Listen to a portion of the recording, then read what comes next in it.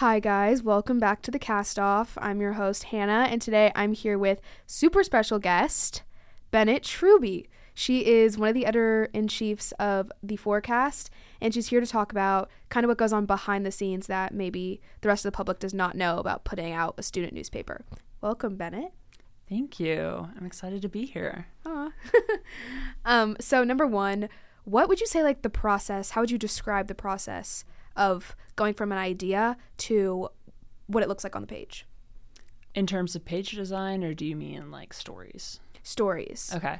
So I'd say, we collect a lot of story ideas from the staff. They submit our forms, and then we'll go through, my other editor-in-chief, Kaylee, and I will go through and decide what we think would make a good story and what's relevant to our audience, what our audience wants to hear, and then also what our audience needs to know. So we sometimes cover some larger scale ideas, like we covered extreme heat in Texas in our most recent issue, to talk about kind of what happened over the summer and what's causing that, because that impacts most, if not all, Hockadaisies. Yes. So it's important that they know what causes that and kind of what they can do if it's creating a bigger issue. And then also from another perspective, like how do y'all design the paper? How do y'all make it look so aesthetically gorgeous the way y'all do?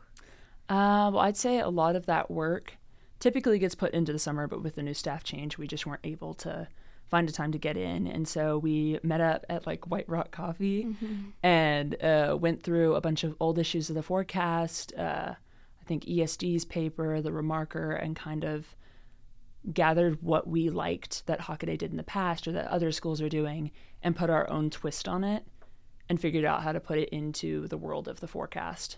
And so this year we want to work a lot more on visually appealing spreads and things that kind of catch your eye that aren't the same from issue to issue. Like we'll have a fun little like fall spread like we did in this past issue. And then around wintertime we have a fun holiday related thing. Yeah, super cool. What would you say is your favorite aspect of putting out the paper from behind the scenes? I'd say my favorite part is seeing it at its completion when we're passing it out around the school and seeing our staff writers being really proud of the work that they've put into it, our section editors for all the layouts that we've done. But then I also really enjoy being able to look back at it and say, okay, what can we do better in the next issue? And kind of focus on improvement and kind of keep that ball rolling. Awesome. And then what would you say is like most challenging part of putting out a paper? I'd say the most challenging part is, again, considering what the audience wants to hear or needs to hear, because sometimes there's a really great idea, but it just doesn't come into the scope of Hockaday, or it's not as, like, a Hockaday student wouldn't read the Fourcast to find out about this national or global issue when they could go read the New York Times or, I don't know, the Washington Post or something that's much more credible in terms of the access as they have to that information.